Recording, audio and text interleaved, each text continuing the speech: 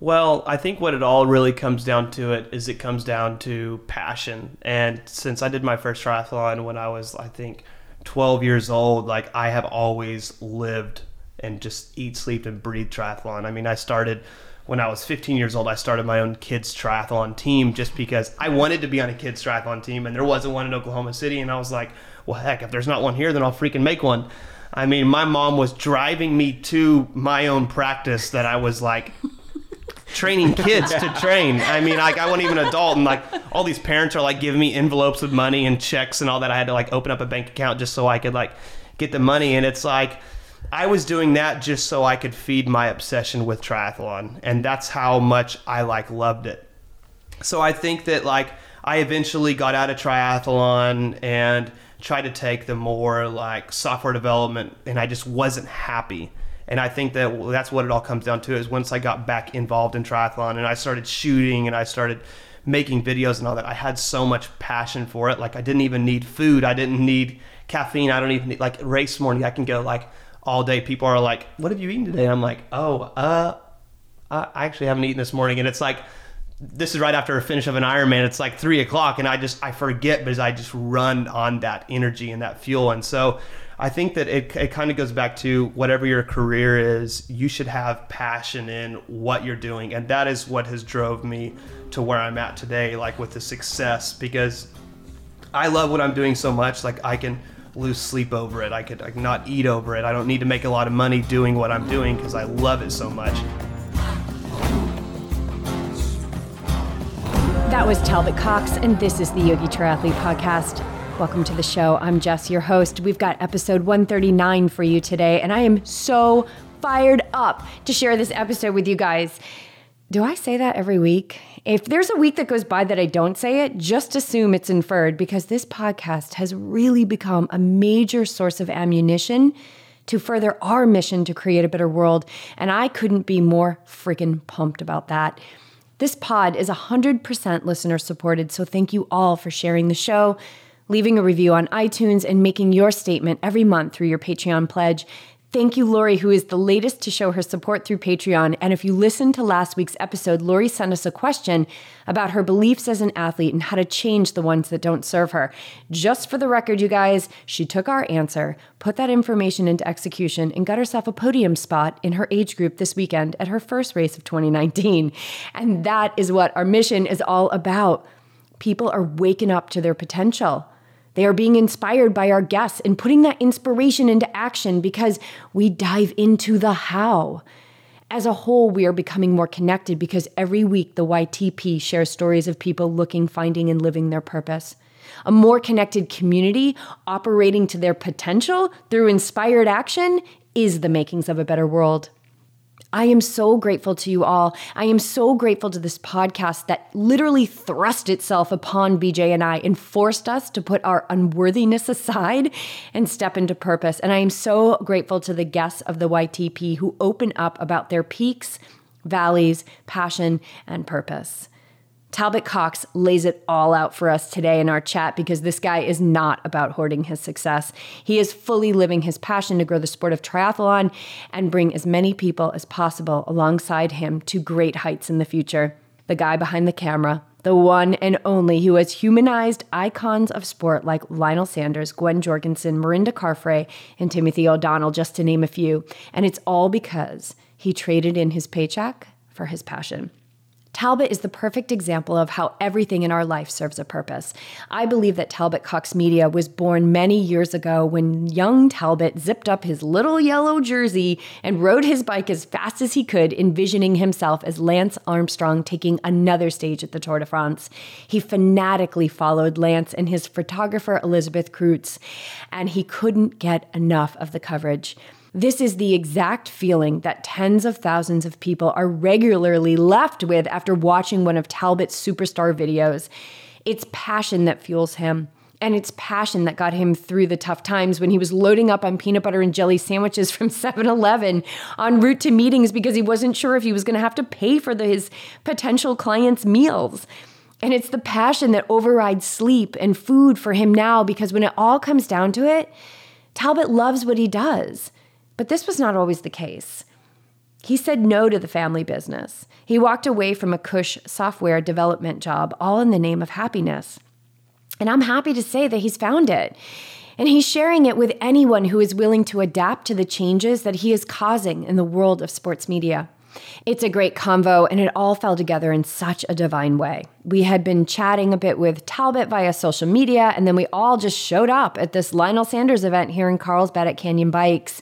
We introduced ourselves to Talbot, met his amazing and totally legit triathlete girlfriend, Rachel, and soon set plans for morning coffee and this podcast at our studio the next morning. All right, speaking of Canyon, you guys, one more thing before we launch into our convo. Beej and I will be recording our first live podcast this Wednesday, January 9th at Canyon Bikes North American headquarters here in Carlsbad. We'll be interviewing pro triathletes Carrie Lester and Scotty D. Philippus. We'll have some high vibe pies from our latest pizza cookbook on hand. Jules Food will be spoiling our guests with a platter of their epic cashew brie cheese. And Canyon will also be providing food and drink for all of our guests. The event starts at 5 p.m., podcast at 6 p.m. Bring your friends and bring your questions. Get a chance to get live feedback from some of the best in the sport. All right, you guys, let's jump in. We are so psyched to have you along for this ride with someone who is all about disrupting the norm, creating abundance, and above all else, living a passion-fueled career and life. Talbot Cox.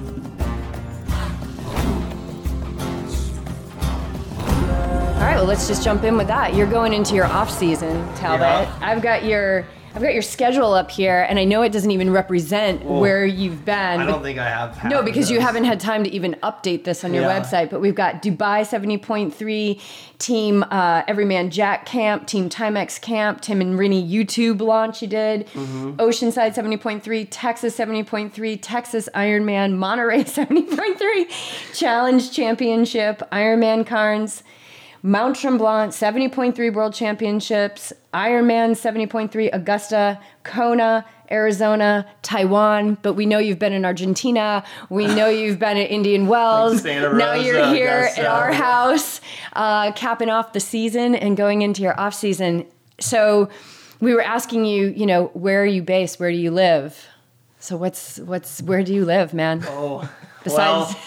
I started off the year living in Boulder, or Oklahoma City, and then moved back to Boulder to kind of launch my kind of career. And I still was trying to find the medium of like launching my own YouTube channel versus launching one with Gwen Jorgensen, because that's the one I did at the beginning of the year.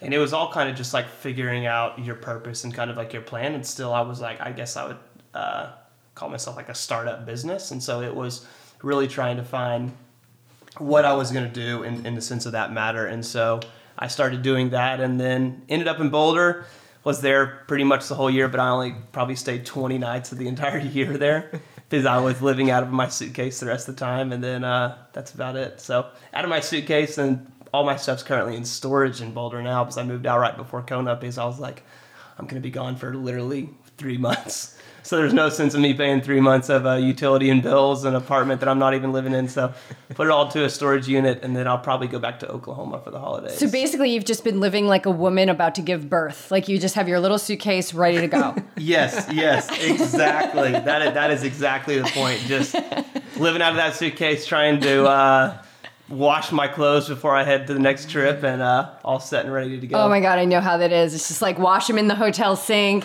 hang them out in the sun. Yeah. Hopefully they're going to dry. Sometimes they're a little wet, but you know they're going to dry eventually. That's exactly right. That's exactly so right. Awesome. There. Yeah, I think I ended up the year. I posted a little post on my Instagram, and I shot a total of 11 half Ironmans and 6 full Ironmans this year. So it was quite the year. Plus you're doing Gwen's show, plus you're doing Tim and Rinny and Lionel. Those are your 3 main people this year that you've really been following. And thank you very much on behalf of everyone, because the coverage and the insight that you're giving us into their lives and into their training and the trials and tribulations it's amazing. Nobody's ever done this before. Yeah, it's been very interesting. I grew up as a little kid just idolizing Lance Armstrong, and any coverage I could find on Lance, I was like, I wanted to watch any behind the scenes footage or whatever it was. I mean, I was the kid that would sit there and watch him on the Tour de France cross the finish line, and then I'd go get on my bicycle with my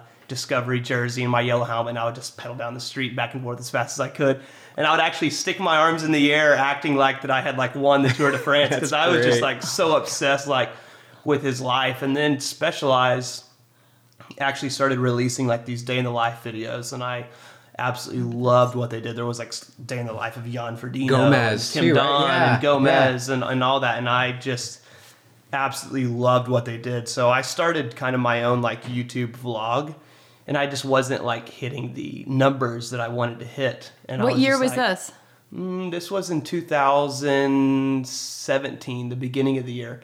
So you started your own YouTube channel. Yeah. I started my own YouTube channel, and I was doing the daily hustle. I was doing a video a day, and I did like the first month and a half, and I was just like, as a standard entrepreneur, I was like, this isn't working. What can I do to change this?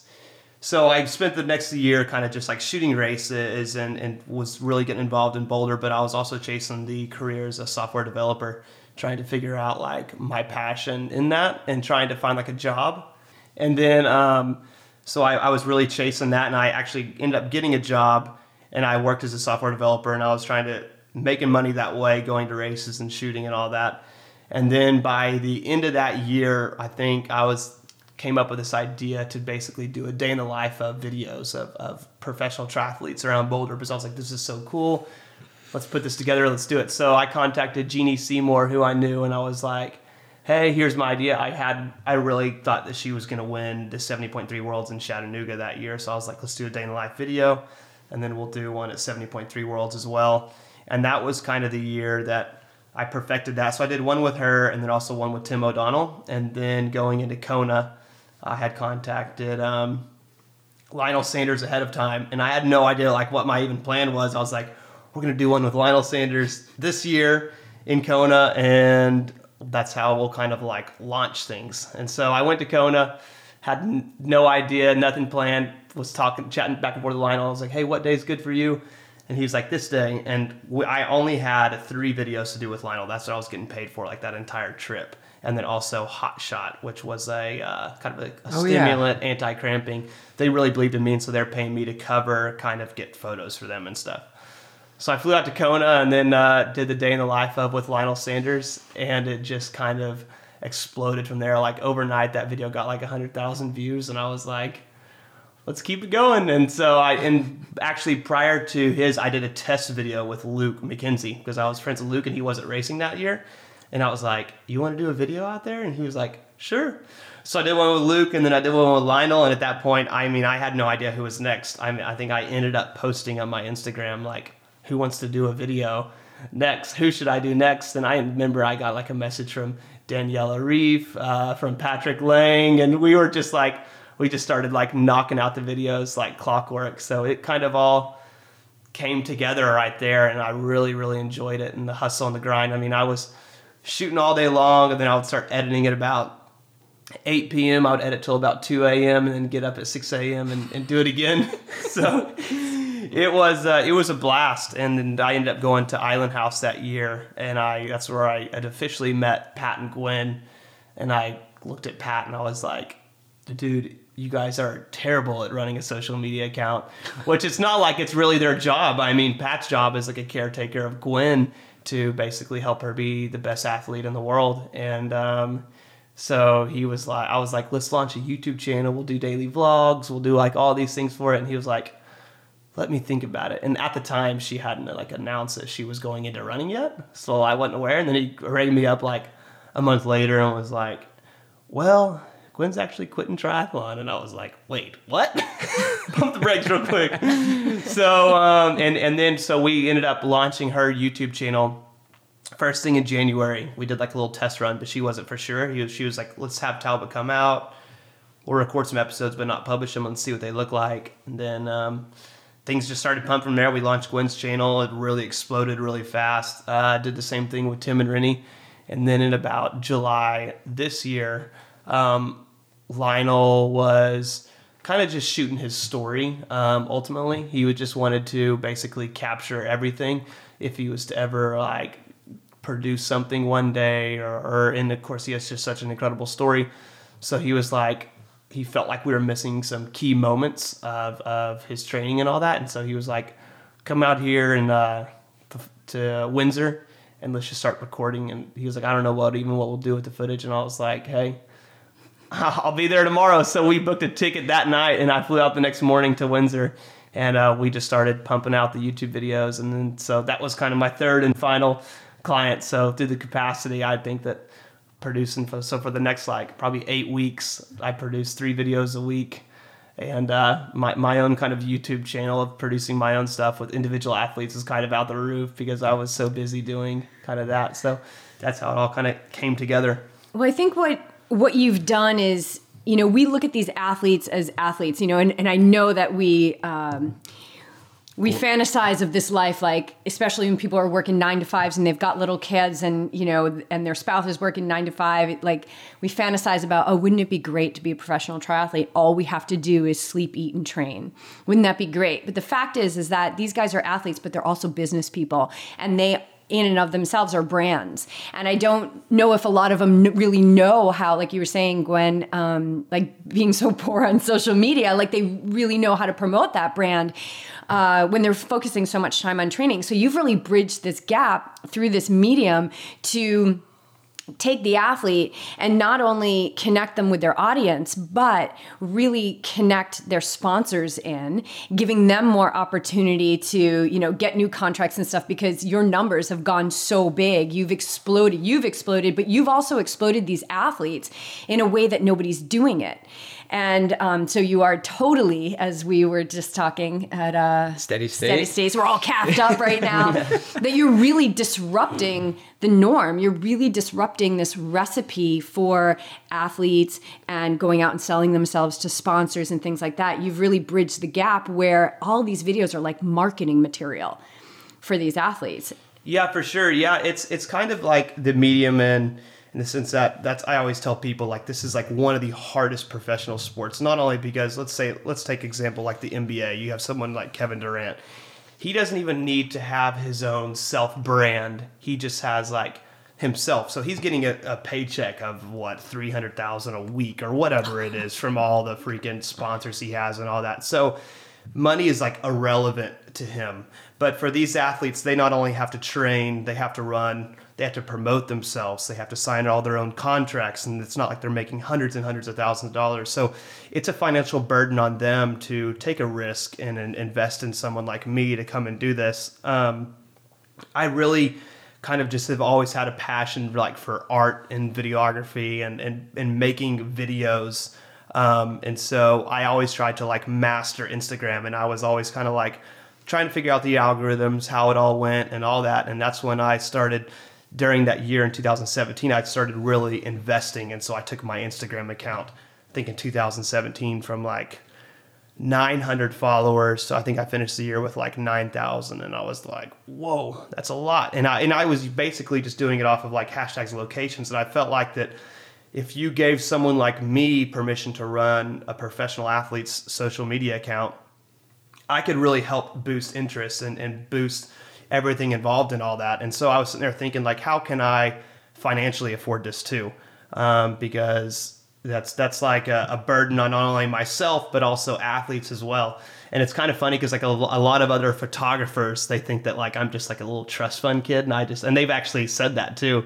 To me. And so I'm just like, oh yeah, I wish I had mom and dad's checkbook. But after I was 20 years old and I left the house, I didn't get a penny after that. So it's kind of like creating your own brand and like hustling as well, and making sure like you got to connect the dots and all that. Like I wish I could go around and give away photos for free, but it's like you're not giving away photos for free. It's like you're doing it in a micro way to make money on the back end. So that's where it started with the professional athletes. It's like it was finding this algorithm or kind of business strategy of how can I promote Gwen, have her pay me, also give back to her sponsors, and then also set it up to where in the long run I can build relationships with all of her sponsors that when they need digital assets, I can make a lot of money from them as well. So it's a win-win-win.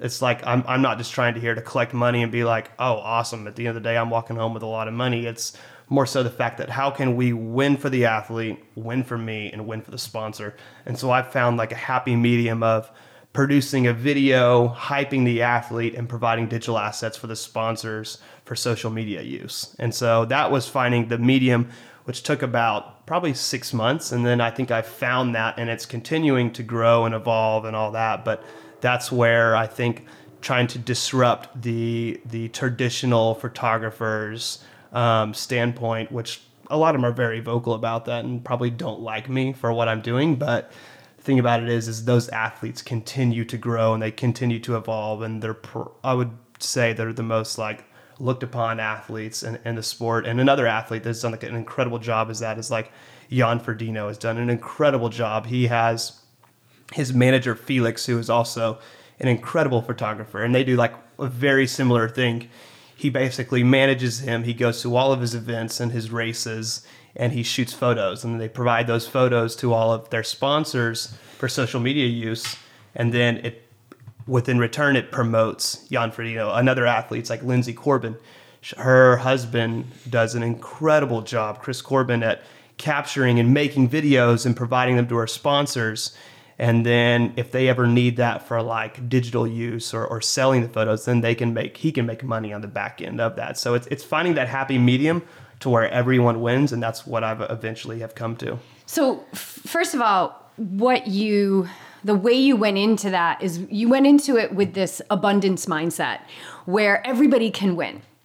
It's not just about Talbot making money. How can I make money? I quit my job. I left my secure paycheck. How can I make money doing this? So you took a risk, but you're asking the athletes now to take a risk too. But because your mindset is let's all win, right? And I was saying this to you, like the universe has your back, man. I mean, just in the time that we have talked this morning and, in these few minutes on the podcast, it's your kind of this 10,000 foot view of the big kind of picture of everything is really what's allowing you to win, because you're not just in this selfish desire of taking care of you and taking care of Rachel and, that you're in it, man, you're in it. You're willing to do the hustle. You were willing to take the risk, and you're living it, asking your athletes to kind of do it to a degree as well, to trust, but you kind of tested it on yourself first. And when I think about like a coach, like BJ does this, like he'll test things out on himself. He'll do crazy stuff. He does like Lionel Sanders kind of crazy stuff where he'll be like, all right, for 6 weeks, I'm just going to like do this. Or like he did this one stint where he was like racing. I'm not going to drink on the bike. I'm not going to drink on the bike because I keep cramping on the run. Well, guess what happened, right? So obviously he's not going to give that to his athletes, but you tested it on yourself. You saw that you could build your Instagram account. So you already kind of had this street cred. You had a little bit of street cred. And so that abundance mindset is huge, dude. Like, keep that. And I don't think you could ever lose it because it's already delivered so much to you. The momentum is carrying so fast right now. You've got a lot of momentum. So did you look at like Lindsay Corbin, did you look at these models as you were building yours? Like, what was your framework, or being a creative guy, were you just kind of taking whatever the next step was that came to you? Well, I think what it all really comes down to passion. And since I did my first triathlon when I was, I think, 12 years old, like I have always lived and just eat, sleep, and breathe triathlon. I mean, I started when I was 15 years old. I started my own kids triathlon team just because I wanted to be on a kids triathlon team, and there wasn't one in Oklahoma City. And I was like, well, heck, if there's not one here, then I'll freaking make one. I mean, my mom was driving me to my own practice that I was like training kids to train. I mean, like I wasn't even an adult, and like all these parents are like giving me envelopes with money and checks and all that. I had to like open up a bank account just so I could like get the money. And it's like, I was doing that just so I could feed my obsession with triathlon. And that's how much I like loved it. So I think that like I eventually got out of triathlon and tried to take the more like software development, and I just wasn't happy. And I think that that's what it all comes down to, is once I got back involved in triathlon and I started shooting and I started making videos and all that, I had so much passion for it. Like I didn't even need food. I didn't need caffeine. I don't even need, like race morning, I can go like all day. People are like, what have you eaten today? And I'm like, I actually haven't eaten this morning. And it's like this is right after a finish of an Ironman. It's like 3:00 and I forget because I just run on that energy and that fuel. And so I think that it kind of goes back to whatever your career is, you should have passion in what you're doing. And that is what has drove me to where I'm at today, like with the success, because I love what I'm doing so much. Like I can lose sleep over it. I could not eat over it. I don't need to make a lot of money doing what I'm doing because I love it so much. And I think that I can now start 2 years later to see the fruits of my labor really all come together. And I think that like everything happens for a reason. But now I've been able to see, like, with growing Gwen's account, with growing Tim and Renee's and Lionel's account, and not only their accounts, but like their brand names, that was all passion I had to promote them. Because I just look at it back like I visually wanted to see everything I could on Lance Armstrong. So there was a photographer, Liz Cruz or something like that. And I would always follow her personal stuff because she was Lance Armstrong's photographer. And I was like, oh my gosh, that's like incredible. Like I love what she does. Like I couldn't imagine being Lance Armstrong's photographer. Like I would follow him everywhere. So I kind of took what she was doing. She was providing images to all of his sponsors. And then I also looked at something like the Red Bull media pool. I'm not for sure if you guys are aware of that. Basically, if you're a Red Bull athlete, they hire photographers to come shoot you. So if you go to like redbullcontentpool.com or you Google search it, you can type in an athlete's name on there, like Gwen Jorgensen, who previously was sponsored by Red Bull. And then it would give you a massive gallery of images. And depending on what your source was, a majority of them could use it for free. So like USA Today could grab an image of Gwen Jorgensen and use it for free on the front cover of their magazine. Reason being is it's Gwen Jorgensen with a massive Red Bull logo somewhere. So it was like basically free marketing. Hey, use this photo for free because it's marketing our brand. So I kind of thought of that in my own sense. And I'm like, well, it's $19 a month to have a Squarespace website. Let's grab GwenJorgensenMedia.com. And then basically, so we started with Gwen, and we are just uploading these massive amounts of images into here, and all of our sponsors could use them for free. So we'd go to Gwen's races, we would shoot the Husky Invitational 5K, which no one who even knows what that is other than track athletes in that part of the country. And so we shoot that race, we upload all these images to the media pool, we put her time, we put everything, and all these news outlets were like, hey, you guys can use this for free. So like, and then that's the same day we launched her YouTube channel. So it was like, boom, she picked up like 10 or 20,000 subscribers. So I think within 48 hours. And it's like, that's what creating hype is and what it does. And so that's kind of our ultimate goal. So I took a combination of passion and looking at other businesses in the way, and then also creating my own and then just doing it that way. So that's how that all kind of like came about. I think the social media was the spark, right? The social media, and we talk, or we hear a lot how the social media, they need to detach from it, and a lot of people just delete it and remove themselves from it so they can't use it. But in this scenario, it's the relationship to social media. And so when you can dive into social media and use it in the right way, right? Don't let it consume you, but use it in the right way. And it sounds like that's exactly what you did, especially with Instagram. I know Twitter and Facebook, and I don't know if there's anything else, but Instagram's the... I would definitely say, Gwen's YouTube grew really, really fast. And so we ended up going to the YouTube headquarters, and a sweet lady there, I can't remember her name off the top of my head, but she really helped us out with explaining to us the difference between Instagram, Facebook, and YouTube. And the craziest thing is you'll walk into a doctor's office and you're wasting time scrolling through Instagram, or you're sitting at the coffee shop and you're just scrolling because you have nothing better to do. So you're just looking through and you're looking at other people's stuff. But something like YouTube is a platform that you're going there for advice. So you're not just scrolling past Jan Frodeno's picture, past Lionel Sanders' picture, and just glance at it and you're like, oh, this is what he's doing. Cool. Keep scrolling. I might like this. Cool.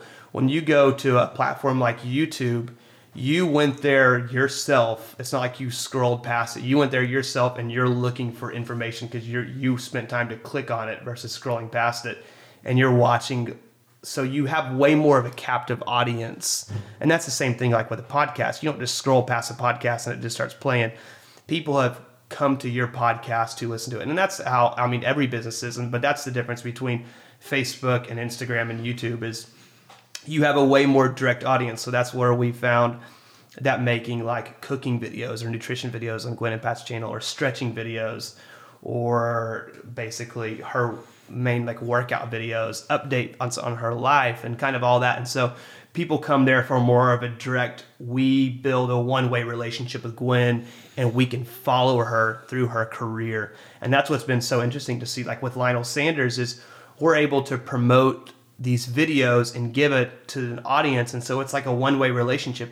Everyone feels like they're there training with Lionel Sanders. They feel like they've been through the journey, they've been through the hustle. And that's what would be incredible to see him succeed, is one day, like when he wins a race, is everyone feel like that they went through the heartache with him, that they went through his bad races with him, that they saw his training, that they feel like they were there with him. And then when he wins, it's like everyone wins. And so it's so funny to get on like these triathlon forums and see all these people that are like Lionel Sanders missionaries, because they truly feel like that Lionel Sanders is their friend. Like they feel like they know him. They see his sarcasm. They see his dry sense of humor. They see him training. They see him when he cries. And so they literally feel like, so when they meet him, they like freak out. But it's because he has opened a door and really like a new realm of media and letting someone in. So that's why he has so many fans. That's why he has so many people on his side, because they feel like that they're friends with him at the end of the day. Well, and what Lionel brings to the table is vulnerability. Yeah. He's really vulnerable, and that's what people are attracted to, because whether they realize it or not, like we're all suffering to some degree. And so here he is saying, hey, look, like you can look at me on my brand new bike and my super freshy gear and all that stuff, but like I'm walking the gauntlet, and I'm gonna open it up and show you guys, like, you know, I've got this addictive personality, and I'm gonna go down this road 100% until it's completely exhausted. And then I'm going to go down this other road, and maybe I'm going to take some of those things. And it's almost like you're watching like a horror movie. And I'm not saying it's a horror movie, but it kind of is like, and you're kind of covering your eyes like, oh my God, I don't want to see it. I don't want to see it. Cause you know, if that person just took a left, then they wouldn't be running right into the killer. Right. But he kind of just runs right into it. And so it's its own kind of drama. Right. Yeah. But that's what people crave, is like when we think about authenticity, right? And that's really a buzzword right now. That's authenticity, is showing your vulnerability. I think there's a big movement right now. It's kind of an underground movement, but this underground movement of men who are really learning to become vulnerable, because I think men in these paradigms and these old, outdated, roles that they're supposed to play, I think a lot of them are just suffering in silence. And so I'm always the first one, and I might piss some people off when I say this, I'm always the first one that's like, who's got the guys back? Like who's holding the space for the dudes? Like, I want to hold the space for the guys, because there's so many women's only this and women's only that, and no men allowed. And it's like, we are pushing them further and further and further into this despair. And I think that's what Lionel's got just so magically, and I'm 100% sure that wasn't his agenda.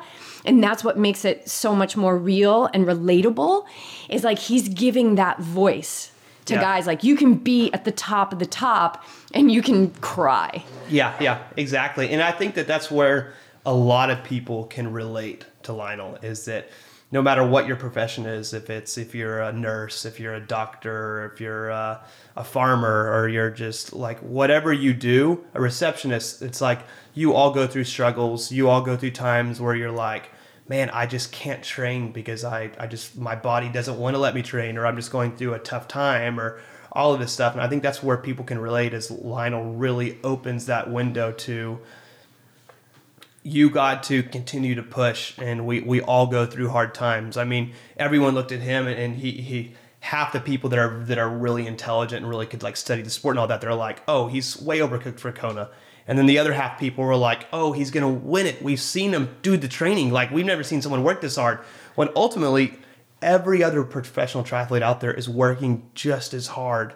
And they're going through the same struggles that Lionel's going through. I mean, look at someone like Sebastian Kienle. He's another incredible athlete. They all go through those times. It's just they don't make it public like he is doing. So he gets the most criticism, but he also gets the most praise. So it's like finding that balance. But that's where people can relate, is they see Lionel Sanders struggle. They see him walking in Kona. They see him crying, and they're like, wow, it's okay to cry. It's okay to fail. It's okay to mess up. It's okay to get fired from your job. It's okay to take a risk. And that's what Lionel did. He ended up going completely plant-based, and like he took that risk, and it was very dumb of him because it was 1 month from his world championship. Maybe if he would have done it maybe 6 to 8 months prior, then he would have had everything figured out and his body would have been ready for it.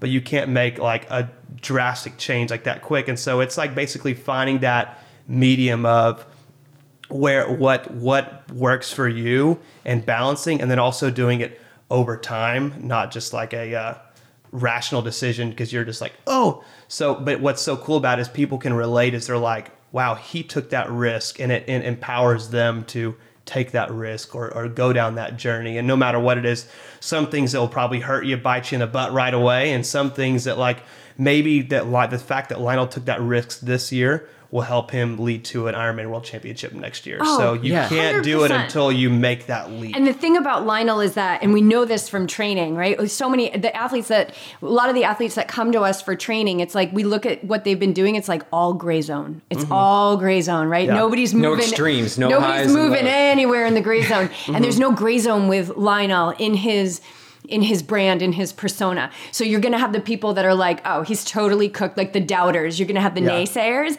And then you're going to have the people that are like, no way, he can do anything. He's going to get this. And that's what builds so much exciting drama. Yeah. And then you're bridging that gap and you're able to get this out to the masses. And it's amazing.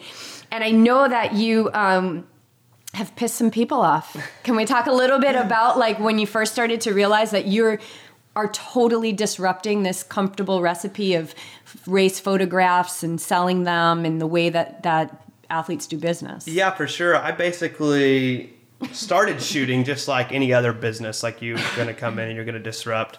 And I've never really spoke like publicly on it, so I don't want like anyone to get offended. But I mean, basically any business you do or any like risk in life that you take, you're going to upset some people. And that's just ultimately where you got to listen to yourself, make sure you have good judgment, and make sure that you're doing something right. And maybe you might be upsetting people, and you just got to continue doing what you're doing, as long as it's not like harming others physically. So basically, I started the realm, and it all kind of goes back to using triathlon images and race day photos as that. So I would, let's say like I go to a race with Lionel Sanders, and I just like capture a whole lot of photos, and I basically just built this algorithm in my head or not my head, like I wrote it all down of like, let's say we have a start list at Oceanside. So we have all these athletes racing, and I have all of these contacts from everyone from A2 bikes to Specialized bicycles to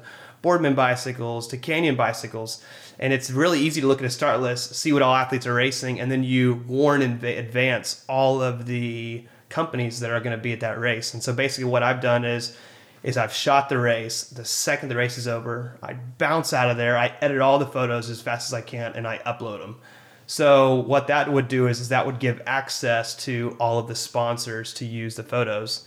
And I sell my photos for $50 for social media use. Everyone except my clients. So like Lionel Sanders sponsors can use photos of Lionel Sanders for free for social media use. So, of course, when you get someone like Alistair Brownlee who crosses the finish line at a race, okay, his company, they don't care what the photo is or who it's cut from or the angle of it, how incredible a photo of it is. They're so excited in that moment. If they have access to an image, they want to grab that image and post it. Because they want to be the first ones. Because they want to be the first ones, Yeah. and they're excited for it. Versus if I sat on images for 3 to 4 days, then it'd be just like you. Like if you cross the finish line at Ironman and I got an awesome picture of you, I'm like, hey, $200 at Ironman World Championship. And you're like, oh my God, here you go. And you're going to give me the money for that image right away because you're so excited about it. And versus if you're 3 days later and you've already seen the finisher pics and you've already seen everyone's iPhone pictures and all that, and I'm like, hey, $200. And you're like, thank you so much. I really appreciate it. This person sent me a photo that's a whole lot better. So it's not necessarily like, it's about hustle. It's about, and that's what life should be about. It should be about, if you're sitting there and you're a secretary and you want to move to a high level vice president position, if you just go clock in every day and you sit at your desk all day and you leave, you're never going to hit that vice president position. You have to continue to work, ask who you can help, ask what you can do. What else can I do? What else can I do? Is there anything I can do? Can I help you out on this project? I mean, you have to work for that position, and that's where I've worked to do. It's upset a lot of people along the way, but a lot of the other photographers that are smart and that are knowledgeable have reached out and been like, dude, what are you doing? Like, how are you doing this? How are you doing this? How are your pictures being posted everywhere? Like, incredible photographers. And I'm like, do this. This is what I do. I upload my gallery right away because I'm here to like, I'm not here to upset people and make money. I'm here to grow the sport of triathlon because I'm so passionate for it. And so these other photographers that have reached out, and then they have taught me how to use my freaking camera because I had no idea how to use my cameras. I picked up my first one 3 years ago, and I have taught them how to launch a website, how to launch a media gallery, how to post on Instagram, how to use hashtags, how to build their own brand. And so if we could all work together, it's going to grow the sport. And so that's basically where that all came from, and it's continuing to grow. But not only that, there's other photographers out there that get a little upset about it, but it's like they need to learn to adapt. I'm sure Uber was not the first ever rideshare company. I'm sure there's a guy that failed and he was like, oh, Uber could have been mine. Well, it could have been yours, but it's not because you didn't work hard enough for it. So, I mean, button up your britches and start working a little bit harder. Well, like with Lionel, there's no gray area with you. So you either have your big supporters, right? There's guys who are like, "What are you doing, man? I want to learn from you," even though I've been in the business much longer than you. And then you've got the people who are scared. Yeah, we talked about that. Like underneath all of that, they're just scared. They're scared. They've got the resistance to change. It's like, oh man, everything was going great. My company was finally starting to take off. Then this little jerk comes in and changes the game. And so the difference between those two polar opposites is the expert mind, right? Which is like, okay, I've got my recipe and it's successful and I'm going to stay right here because I'm really good at what I'm doing now. I'm really honing my skill. I'm an expert. People come to me to get the photos. And then you've got the beginner's mindset. So like really well-respected photographers that are going to you and saying, what can I learn from you? And you saying, hey, here it is. It's an open book. I'm not scared. I'm not paranoid. Yeah. There's enough to go around. So again, there's that abundance mindset. Yeah.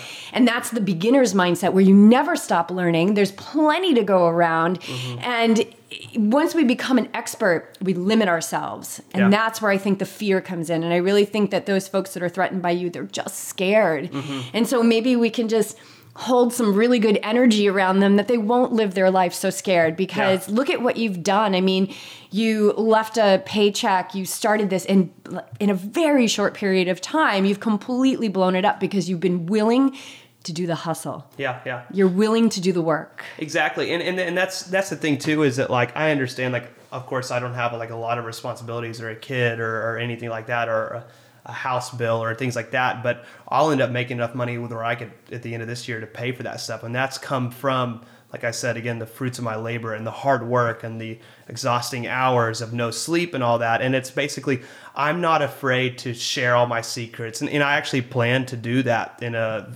YouTube series I'm going to do on my channel this winter during like the off spring, is give advice, help other people chase their dreams, because I think that everyone deserves to be happy and love what they do. And so for a good example is like this last week, there was the Bahrain 70.3, and I was supposed to go to that as the Bahrain photographer or videographer / photographer. And they ended up telling me, hey, never mind, we're not going to send anyone out there. And I was like, well, that's a bummer. I love going to cover that race. And then all of a sudden I start seeing all these videos uploading on the Bahrain account. And I'm like, what in the world? I clicked on the guy. It was another guy I've never even heard of in my entire life, producing videos that are way better than mine. And I'm like, awesome. Like, that is freaking awesome. Like, it does nothing but inspire me to work harder. And I'm like, that's so cool that like I'm here now in return. Now I'm in Indian Wells producing content, videos, short clips of Lionel Sanders, and someone is in Bahrain. Like, I'm obviously doing something right, because now they're continuing to do that without me, because before they didn't do that. And so now there's another person stepped up to the plate. So the more people that step up in this industry and continue to push the game and create content and evolve, that's where it really helps out. And so that's like my plan, is to help everyone. Because the bottom line is it comes down to work ethic. It doesn't matter if I show everyone how to take a picture. I give them all my tips and tricks and secrets and all that. 1 out of 100 people will do it and execute on it because the other 99 people are too lazy to do it. So it doesn't matter if I go out there and I do that. And not only that, there's so many freaking triathlons. There's so many professional athletes. There's so much work to be done. All my stuff is in North America. Like there's so many other sports. Like if you're that good of a photographer, then take your passion and what you're and go do the same thing I'm doing, like with a golf athlete. Or if you're an incredible photographer and you can create content, then contact Gwen Jorgensen and be like, look, everything Talbot can do, I can do better. Look at my work. Let's do this. And that's awesome because then I would be like, well, I lost that one. Looks like I need to work harder on my next one. And I'd go pick up another athlete. So it's like, it's more so the fact that like it's all about your work ethic and your passion for what you're doing, because if you don't have passion for it, then you're not going to work hard for it. Yeah. So if you're sitting working a desk job or you're sitting doing a job, a lifeguard job, or let's say you're a swim coach, but you don't really like that and you want to go do something else, then try to start working a small amount of hours doing that thing you love. Get a glimpse of it, see if you love it. And if you think you can financially afford it or you think you can make the leap, then go for it, because you'll never enjoy your doing until you go do something that you love. But the fear is what paralyzes people. The fear of the unknown. Yeah. The fear of like, oh, if I do work a few hours at this job, where is it going to get me in a month from now? Yeah. So they're always looking for that certainty. Yeah. Right. So where does the drive? Like you don't care about knowing what that next thing is. Like, where did that start? I think that's when it all comes down to. You have like this fuse. Michael Zimmerman, announcer in the Des Moines area, kind of described this to me. He said, did you ever feel like that you had like a fuse? The fuse was your money. So like you started your year and that fuse starts like slowly burning and you're like, oh, it's okay because I'm going to be making a lot of money. And that fuse burns lower and lower and lower and lower. And then you get to the point, I was to the point where I was like almost, I think I started last year with like $20,000 in my bank account. And that fuse is just getting lower and lower and lower and lower. And I'm like, oh my gosh, like, where am I going to go? And I finally started getting like a little bit of credit card debt. And I'm like, crap. All it did to me was motivate me to work harder. Because when you're running out of money, then you're like, all right, there's nothing more that can motivate you to work harder than when you're running out of money. And so like, I'm like, well, I can either sleep, or I can get a lot of sleep and make no money, or I can work my freaking butt off to get these images out to all these sponsors and make a couple $1,000s. So that's where I think it really came to fruition, when I was just like, the harder I work, the more money I'm going to make. That's going to be a return on investment, grow my own brand and do it like that. So I think it all comes down to like that fear is like, you just have to outwork that fear. And if it comes down to a pivotal turning point in your life, then you just got to... I pushed through it. That's what I did. I was really scared financially. I was like, man, how am I going to afford my life? How am I going to do this? Where am I going to sleep? And that's when you just got to start working your connections and not fear that next step, but just like kind of like live in that moment and be like, all right, I got a race coming up. If I really want to make money at this race, I need to look at the start list. I need to go to all those individual athletes' websites. I need to contact all their sponsors and be like, hey, 10 minutes out or 2 hours after the race finishes, I'm going to have a gallery here. Feel free to use whatever you want. It's $50 for social media images. And if you want to buy any other rights, then contact me.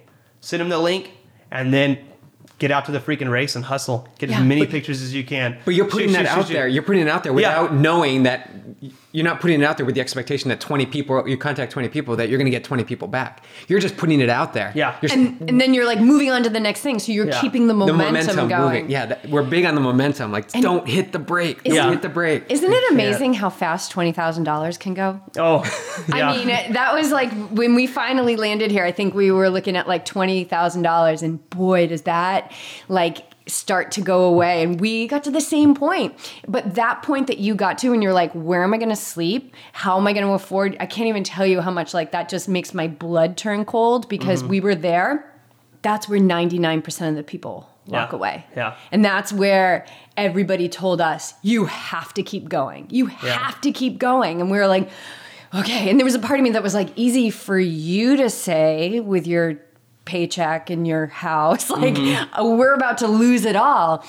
In those moments when we had the gut check, it was like we would just look at each other and say, there is nothing else. Yeah. There is nothing else we're supposed to do. We are living our purpose. We are living our passion. We are living our love. And our mission is to create a better world. Yeah. Your mission, if I'm not misspeaking, is to promote the sport of triathlon and grow the sport, whether it's triathlon or whatever sport that you're engaging in, is to grow it and to grow the awareness. And underneath that is a healthier lifestyle. Yeah. And being the fattest, unhealthiest, country, I would think that we need that. Yeah, for right? sure. We need that. We need people to be motivated to move. Yeah. Some people can't get off the couch. And some of those people are athletes who 1 week their training peaks is all green and for 2 weeks it's all red. Yeah. And so I think it's so important what you're doing, but I've been there, and I find that every person that we talk to who has, gone after their dreams and have the passion, it's like that's your meal is the passion. And if you've got the fire to keep going, oh my God, it will catch up. It's a scientific equation. It has to happen. It's It must happen. universal It must law. happen. But it's like, okay, when's it going to catch up? When's it going to catch up? When's it coming? Are you coming? And that's something that I've told Rachel plenty of times. Money can buy you a lot of things. It can buy you temporarily happiness. It can buy you a nice house. But one thing money cannot buy you is time. And time is so valuable. And the amount of time you have in a day is 24 hours. I mean, I wish there was 30 hours in a day. And so that's where your hard work comes into play. I mean, I don't know. I'm sure other people have done this, but I mean, I came out to Oceanside and I shot 70.3 Oceanside. I do not recommend to do this. I shot 70.3 Oceanside. I got in my car. I drove directly after Lionel crossed the finish line. I got my interview, waited for Holly, got the pictures of Holly Lawrence finishing, and left. I was editing in my car on the way to LAX in LA traffic, boarded a plane, finished editing my photos on the plane, flying all the way to Houston, got in the car, drove to Houston. By that time, I think it was like 1:30 a.m. And then I looked at my phone for the first time, and Rennie texted me and was like, we're going to start at 4 a.m. and we'll get up and go. So I hit upload of my photos for that race for Oceanside 70.3. So it wasn't that 2-hour window. It was about 8 hours later. And then I got about 3 hours of sleep, got up at 4 a.m. And I was in transition at Texas 70.3 at 5 a.m. that morning. And people are like, wait, weren't you in Oceanside yesterday? And I'm like, yeah. It's kind of like Where's Waldo? Like, you're like, you pop up and it's like, oh my God, there's time again. But like, I wasn't even tired, and I didn't even need caffeine, and I don't need that because I love so much, and it was like the momentum, and that's what drives me. And a lot of like people that I work with, or I try to bring photographers to like help me, and they're like sleeping in the car, and I'm like, get up. But it's not, I can't even really say it to them because they don't have passion for it. Because they're incredible photographers and they like shooting weddings. And it's like, I can't give them my passion. I can inspire them. I can yell at them to get up, and maybe they need to sleep in that moment. But it's like, I know that I have passion for this because I live for it. And that's what I do. And so you won't succeed, or you won't get that momentum until you go make that leap of faith on something that you do love to do. So like, if you're all in on running a 5K, then just get up off the freaking couch and go do it. I mean, sometimes, and don't think that there's not doubt, because like sometimes I think I'm like, okay, cool, I could quit this and I could just go work for my dad, and I could make a steady $60,000 a year, and I could live in a house in Oklahoma City, and I could really enjoy my life and all that. I'm like, but there's so much more to life than that. There's so much more. I can make that leap of faith. I can do this. I know I can turn this into a successful business.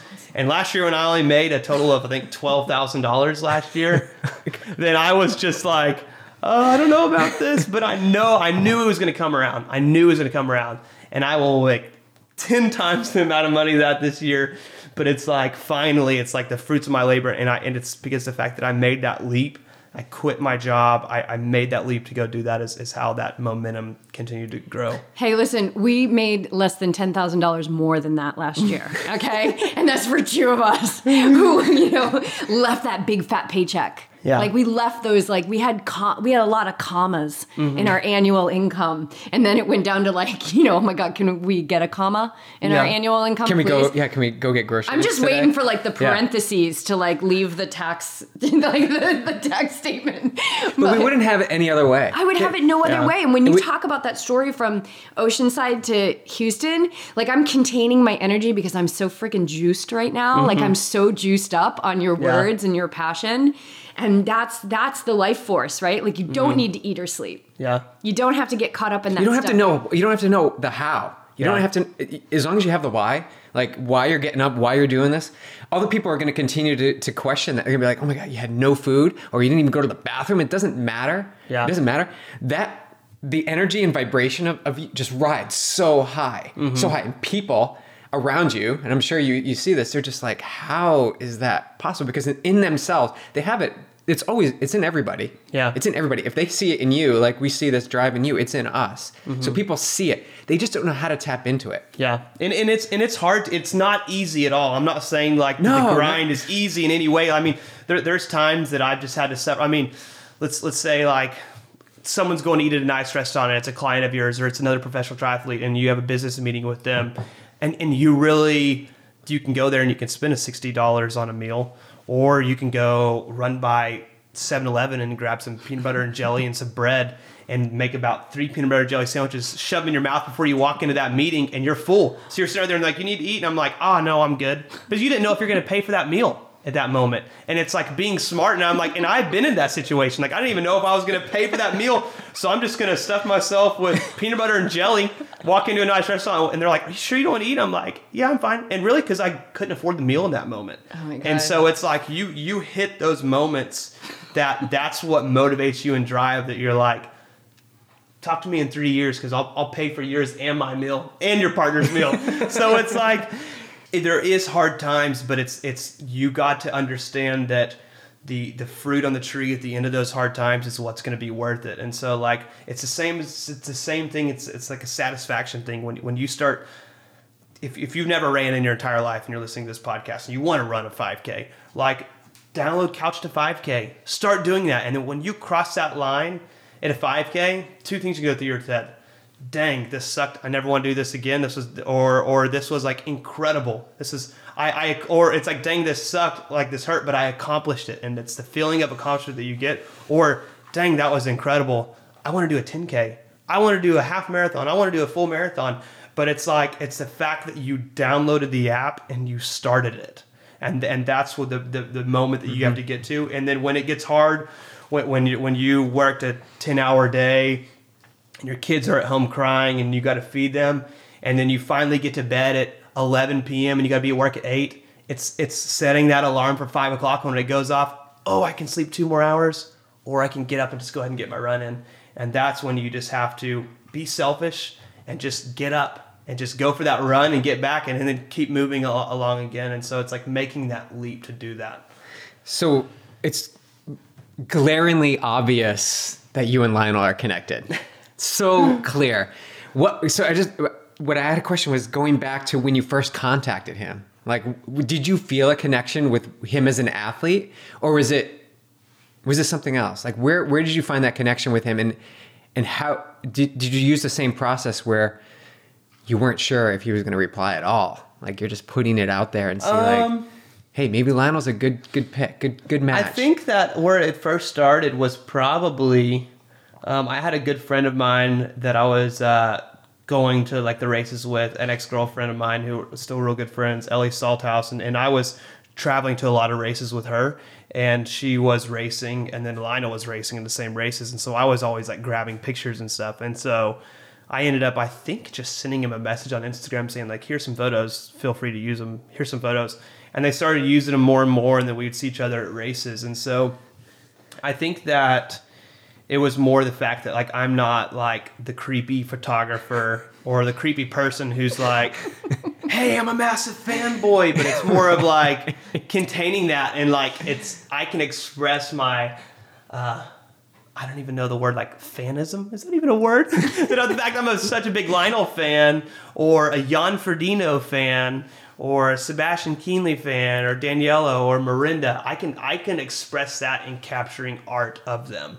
And so I think it was like, I can get Lionel's attention by the way that I take a cool picture of him. And then not only that, if I want Lionel to post my photo, I gotta get it to him right away. So like, there's so many times I'm like, take a picture of him at the finish line, and then I'm missing second place finish because I'm too busy editing that photo, posting it, or sending it to Ironman Live for them to post, or sending it to his sponsors for him to post, or getting it right to Aaron, his wife, for them to post. And that was me. I was editing photos like on the go right there. I mean, there was some picture. One time I was in a race. I think Sebastian Kienle, I was in Cozumel last year. I got like the coolest picture of him, and he's like smiling, or he stuck his tongue out or something on the side of a moto. And I don't even know why, but I was like, oh, this is such a cool photo. And I'm like driving 25 miles an hour behind him, and I'm like editing this photo. I'm like, oh, this is good. I posted on my Instagram, and I said like, I love my job. And then I sent it to Sebastian as if like it even matters. Like he's in the middle of an Ironman at like mile 30 on a bike, and I'm like, haha, you're crazy. And I sent it to him, and then I'm just like back to shooting again. And it's like, it was probably irrelevant to send it to him, but then he can finish and he already has that photo. So like, and there's so many times like with athletes, like when they finish a race, I'll text them that photo, and it's the ease of use is that when they finally get to drug testing or they get done with the race and they can open up their phone and they already have that photo, they're going to post it. Versus going to hunt down another photographer or wait till Tuesday when some of the other people post their photos, and it's like it's instant gratification. It's instant gratification, yeah. So they don't care about the angle or the shot, or they're not going to wait for that. Like it's the fact that it's right there in their hands. It's ease of use. I mean, and that's how we are as humans nowadays. I mean, we're so entitled to ease of use. If there's an app that's better, if there's a restaurant that's closer, there might be a coffee shop that's a bit further, but you just need that coffee and you just want to go get it. And so that's kind of how we are. And so that's my job at the end of the day for these professional athletes, is to make it to where they don't even have to think. They have to do so many other things. And so my job is to provide them with the images, use them as a billboard, send my pictures to Luke McKenzie and let him post them. And then one of his sponsors was like, we want to use this photo. Luke's like, all right, talk to Talbot Cox. So it's like, that's why I give the images to athletes, because they post them. I use them as a billboard for their sponsors, and their sponsors like, hey, can we buy this image? I'm like, yep, here's my pricing, talbotcox.com/pricing. And didn't Sebastian take a photo of you right back at the truck? Was that in Kona? He was like, I think you took a photo of him, posted it, and then somebody took a photo of you in the truck editing, and I think your logo was on the back. I think yeah. I think it was Sebastian. Yeah. So it's so many. A funny story I have is we were at Oceanside this year, and a lot of the age group athletes, they love to watch the pros get ready, like in transition. And I think Lionel, there was a lot of tension between like Lionel and Jan, and they're about to race, and I was so excited. And that's the thing, is like when I get out there on race day, like, of course I love Lionel, like he's a great friend of mine, but I grew up like idolizing Jan. But not only that, there's so many other people on that start list. There's Tim Reed that could like upset people. It was Eric Lagersham's first race, and I'm like, you guys understand, like this ITU guy, he could surprise everyone. And it's like, I'm so neutral on race day, like because I don't cheer for any of them on race day.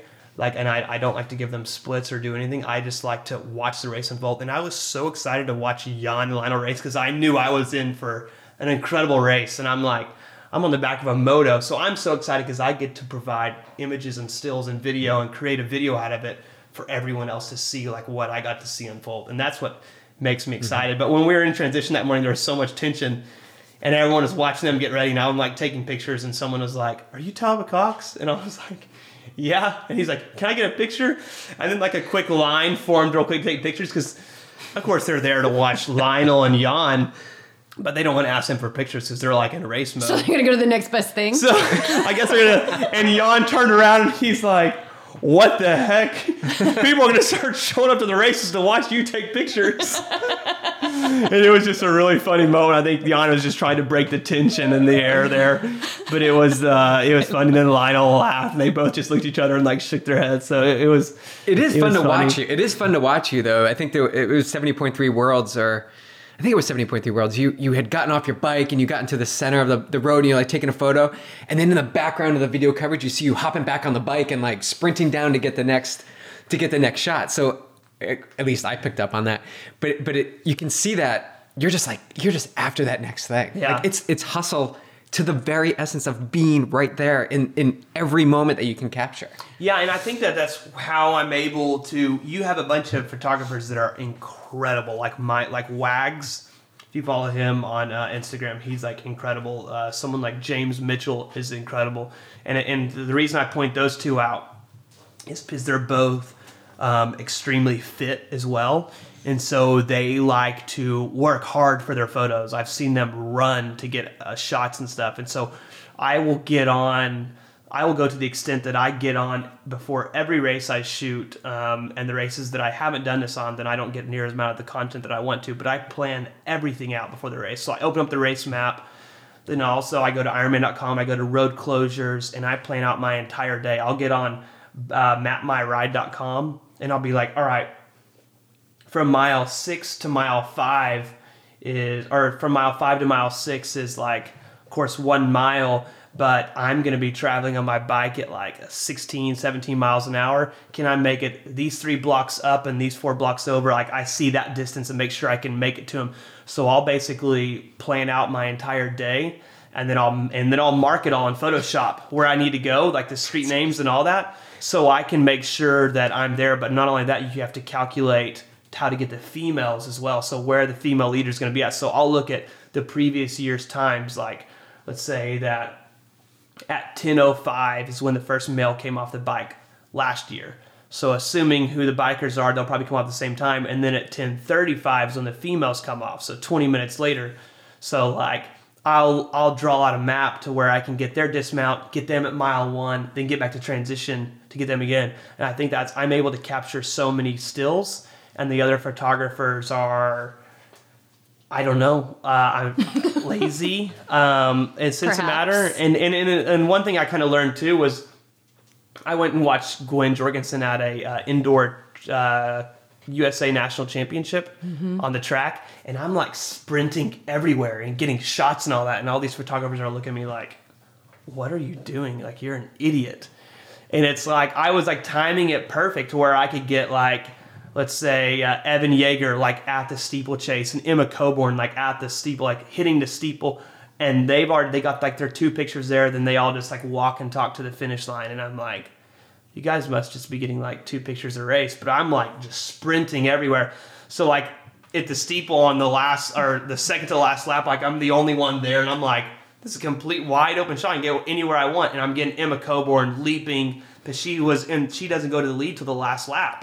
And so I'm able to get that shot, and then I sprint down to the finish line. And everyone's like, what the heck are you doing? And the second I got those photos, like I never even talked to Emma Coburn in my entire life. And I'm like, I want her to post my freaking image. This is an awesome image. I never talked to her. And so I just like tweet her the image. Hey, Emma, here's the image. I sent her a message on Instagram, and then I posted the image and tagged it. And like 10 minutes later, she like posted it. It has the ease of use that she already had it. And I'm sure other photographers there got 10 times better shots. But it's the fact that she had the image to post. Right. And working hard to get that image to her. Like your race day is like a HIITS training. Oh, right? My race day, like, it would be better if I could eat, but I don't even care because I always forget to eat, and I just like to, get in that mindset where I'm like sprinting. So next year, I was joking about this, and I'm not like tooting a horn, but like a lot of people are starting to like stop me on race day because they like want to say hi and stuff. And so I was telling Rachel I need to make like just like a camouflage t-shirt and just wear like all black or something or a ball cap so I can just like get around like as quick as I can. So yeah. I'll make some food for you for Oceanside. Yeah. That'd be great. I'll make you a big bowl of love. We'll hold the bottles out, the food out. Yeah. You just come by and exactly pick it up. So it's funny. Sometimes this happened. I can't remember the athlete. It's Tim O'Donnell. And I knew that he had Roctane in his bottle. And we were in Cairns, and he threw his bottle out, and I picked it up, and I was like, oh, there's some in here. I just ended up drinking the rest. This will last me till the afternoon. So we were in Kansas, he threw his bottle out, and I was like, well, I'll just give him back this bottle, and I drank the rest of his Roctane, and then I just kept going. I'm like, oh, Roctane will get me through. Yeah. You're running on the divine juice. Is what you're doing. I love it. So I want to just take it back like really, really far, because I was reading your website, and I just love how you put in there that, well, first of all, you're one of 8 siblings, which is like, you have like a tribe. Mm-hmm. It's like a tribe. But you said that you have the most loving parents. Yeah. And so how did they foster you in your development as a child? Did you have here's the track you're going to go on because you can work with your dad and you can make a lot of money? Or was it like, Talbot, you can do whatever you want? Like, believe in yourself. What was the fostering that you had at a young age? I think that they did an incredible job at loving each one of us as much as they could, and then also letting us grow up as much as we could. So, like, for example, they didn't buy us our first car. Like, we had to buy our own. My parents could easily have financially afforded to buy us our first car, but they didn't do that. Like, they made us work for that moment. My parents wouldn't pay for our college. That was just something that they didn't have their college paid for, which probably back then it was probably like $200 for college. But like, they wouldn't pay for our college, they wouldn't pay for our cars. We had to do that stuff. We were not forced to get a job. But my dad's like, well, if you want to go out with your friends on Friday night and you're in high school, I don't need to give you $20. Like, go get a job, go do something. And I think that no matter what we started, they would support us to it till the end. And I know, like, a fine example was wrestling. I wrestled all the way through junior high, elementary and junior high. And I got to a point in wrestling where I was like, I'm done. I want to quit. And he's like, you're not quitting. Like, you started this, so you have to finish it. And so we're not going to support you to quit, and you're not allowed to quit. And so that was a very, I think, moment in life where he told us that his dad taught him the same thing. I think all of his friends in high school joined a band, and my dad's dad got him like a trombone. And so after week 1 of band, all of his friends quit, and my dad's dad, my grandpa, was like, well, you're not quitting. You're going to stay in the band, and you're going to play that trombone until the end of the year. The trombone band. Yeah. So you're going to play that until the end of the year. And I think that my parents did that same thing with us, and they taught us that hard work ethic that we need to continue to work. And I've watched my dad work so hard in his position and then continue. And there was some track meets that my dad couldn't come to because it's not like he didn't want to come to. He had 8 other kids that he had to love, and it was like that fine line of like, you can do this on your own. I believe in you. We're going to continue to support you. And if that was writing like a simple note to us to read before our race, or because he was like, they did an incredible job at balancing out the amount of events they went to for each kid and all that. And granted, there was never a moment where they missed someone's. Like, they were always helping someone out. But I think that was a vital moment in our lives to teach us that. And what was so incredible even about it now is that my oldest brother is 30, my youngest sister's 17, and it's like, we love each other so much now. Like, there is no tension in our family. Like, when we get together for the holidays, like, I cannot wait, because I go to Kansas City right from here, and then I get to go home, and it's like, we will all be together, and it is just like literally a party. We have a group text, and there's 18 people in it, and it's our family group, and it just goes up all day long, and I just like resort back to that. And it's like, they taught me so much of love, work effort, and how to run a business and run a family and do all that. And so, like, I point everything back to my parents that have like taught me that. A lot of things that I like post on Instagram too, I'm like, look, Mom, I made it. I post that all the time, and I like tag her name just because like it's always like a joke. And then it's my mom, like, she understands triathlon, but not like to like a full certain extent. And so I'll post up all the time, and I'll be like, in the finish line, I'll take like a selfie and I'll like post it, and I'll be like, look, Mom, I made it. And she's like, congrats, son, what race is that? And I'm like, oh, it's the Ironman World Championship. It's a pretty big deal. She's like, I'm so proud of you. You made it to that race. So it's like, that's just like how they are. Yeah, they're incredible. Yeah, I mean, that's why when you were loading up on 7-Eleven P&Js, that you just kept going. Yeah. And I think BJ and I were raised. You were definitely raised with a really strong work ethic. My dad's a Marine, so I kind of like grew up as a little Marine, and but also in a lot of love. We both grew up in a lot of love and support. Yeah. And you know, like when I wanted this like wraparound skirt from Butner's, which was downtown. I wanted it said strawberries on. I wanted it so bad, and I was crying. I wanted it so bad. And my parents were like, how are you going to get it? Yeah. We'll help you figure out how to get it, but you're going to go get it. So I got a paper route, and the paper bag was so big that I got on the bike and I fell right off because I was like teeny. So my dad's like, okay, she can't obviously physically do this. So he would drive me around, and I remember going to do the collections at the end of the week, and I would get like a tip for $2, and I was like, would go right in my little envelope for my skirt at Butner's. And I'll never forget that skirt. It was like a chain. It was like a pivotal moment in my life. And when I got it and wrapped that thing around, put a big bow on it, like I didn't take that thing off. Yeah. It was, and so that work ethic of like, look at what you can do. You can get creative. How am I going to get this? Or I'm going to get a paper route. And then you attain it. But what happens between wanting it and attaining it is really what matters, because once we attain it, we don't really desire it anymore. Yeah. Right. Yeah, exactly. But what you gain in that middle, which was what we would call the journey, right? From the time that you dream of doing an Ironman and crossing the finish line, it's what happens in between is the work. Yeah. That's the work. Exactly. In the middle. So I love that. All right. What's next for Talbot Cox Media? I think that I'll finish up the year here, then I'm sure just get going on the next year. I kind of have like a 5-year plan that a person I watch a whole lot on this podcast stuff is Gary Vaynerchuk. He is very vocal. He cusses a lot, so if you don't like that, then don't listen to him. But he has a thing called like Vaynerchuk Media, and they basically like run social media accounts or do social media advice for companies and all that. And my goal is to basically start the same thing with my 5-year plan, but in the sense of like professional athletes. There's so many professional athletes out there, and so that's my goal to do that. And so over the next probably 5 years, I plan to really broaden my expertise, get a videographer to help me edit my videos, a good editor, and then continue to move into other sports as well. So I want to pick up like a CrossFit athlete probably next year or the next year, pick up a golfer, a NFL player, and really brand build, take everything I've learned from Lionel's channel, Tim and Rennie's, and Gwen's channel, and launch into that and basically run social media accounts for professional athletes. And then hopefully like in 5 years, I have 20 to 30 professional athletes that I run their social media accounts. And then not only do we can do that, we can collaborate and guinea pig off of each other, because that was one thing I did a lot of like Gwen's videos and Tim and Rennie's. Like if you watch Gwen's video to the very end, it'll suggest 2 more videos, and it's another Gwen video, or it's a Tim and Rennie video, or it's a Lionel Sanders video.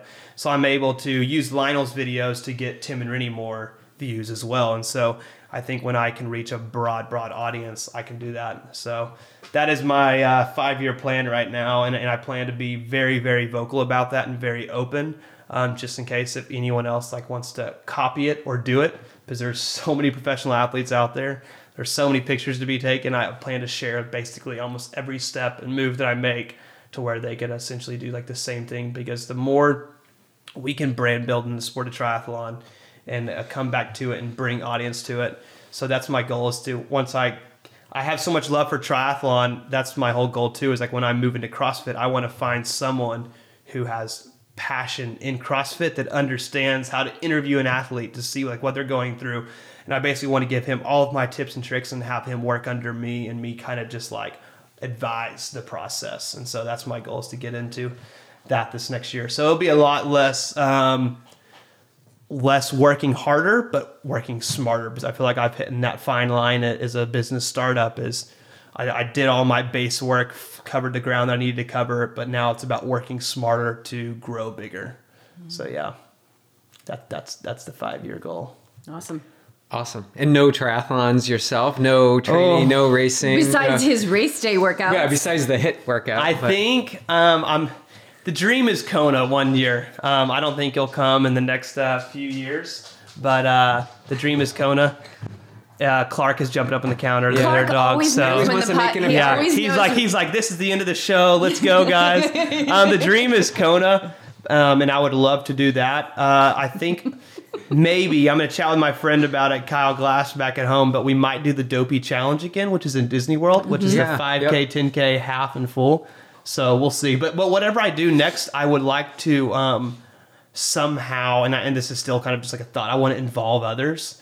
And so like I want them to be able to like do it with me and train with me. So like I was thinking about doing something where we do like the Dopey Challenge, tell a bunch of people to sign up, and we could all like go experience it together, and I could like video record it myself together. So kind of something like that. Or where this is kind of just involves other people, and this is cues back to your question for next year. We do want to do like some type of like triathlon camps.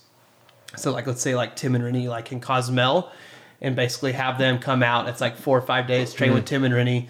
But it's not only there. A lot of people have like these camps and it's the experiences, but we really want to create a bunch of content and media out of it to where people like won't forget it. Because I've shot at like a lot of our family vacations that we've gone on. There's so many of us, and I make videos at them. They're on my YouTube channel. You can go see it. And it's like, we can go and relive those moments. I mean, a lot of these people go to these camps, and it's like, of course, Rennie's going to correct your run form, and you're going to do that like whippity-doo all day. But it's the experience that if you had that video, you could publicly access like right away and send all your friends. You're like, wow, that was a very cool moment in my life. So we do want to do some camps next year where people can come and visit and train and all that. So. I love it, dude. I love what you're doing. You're capturing experience, you know, and when we look at this life, it's just a series of moments. Yeah. And so many people are missing those moments.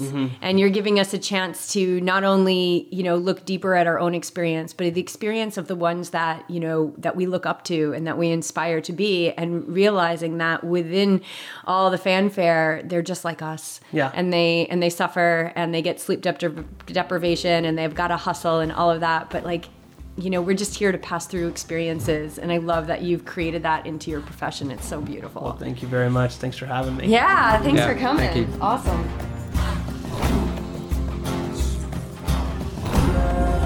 Are you fired up to hustle yourself to a passion-fueled life? I can speak from experience when I say that it is a hustle, and it's worth every single moment, because I would, and many nights we have traded sleep for Yogi Triathlete. We have gone many hours without food because we're in the midst of a high vibe interaction with someone in this amazing community. I know what it's like not to know how you're going to pay for a meal, and you do it anyway because there is nothing more powerful than knowing that you are living your purpose. And I will hold true to my offer to keep this disruptor fed during Ironman Oceanside. So watch out, Talbot. High vibe food is coming your way this April. Thank you, everyone, for listening in. I think Talbot has a really powerful message. So please share this podcast across all your social channels. Check out the show notes for ways to connect with Talbot. Pledge your support on Patreon to help us keep this podcast going, and for all other links to connect with Talbot's elite list of athlete royalty. If this is your first time listening to the YTP, please check us out at yogitriathlete.com. We have a team of high vibe athletes, ultra runners, triathletes, marathoners, and several with their eyes on Kona. If you are looking to open up the pathways to your greatest potential, then join Team Yogi Triathlete. If you are looking to fulfill those New Year's resolutions, then check out M21 Revolution, which is an online mindfulness and meditation community of like-minded change makers. I would say the majority of people in M21 are triathletes and ultra runners. In other words, the people that you are out there competing with. And since we all know that race day is 90% mental, I'd say the M21ers have the podium cornered. If you can't beat them, which you won't, you may as well join them. All right, you guys, we are not on this earth to go through the motions. We are here to grow and evolve into our highest and best, and that requires us to navigate the peaks and valleys while not being simply a passenger on the roller coaster of life. We are here to get to the other side of what limits us. It's all found in a well-trained mind. And so I ask you, who's in charge? You or your thoughts?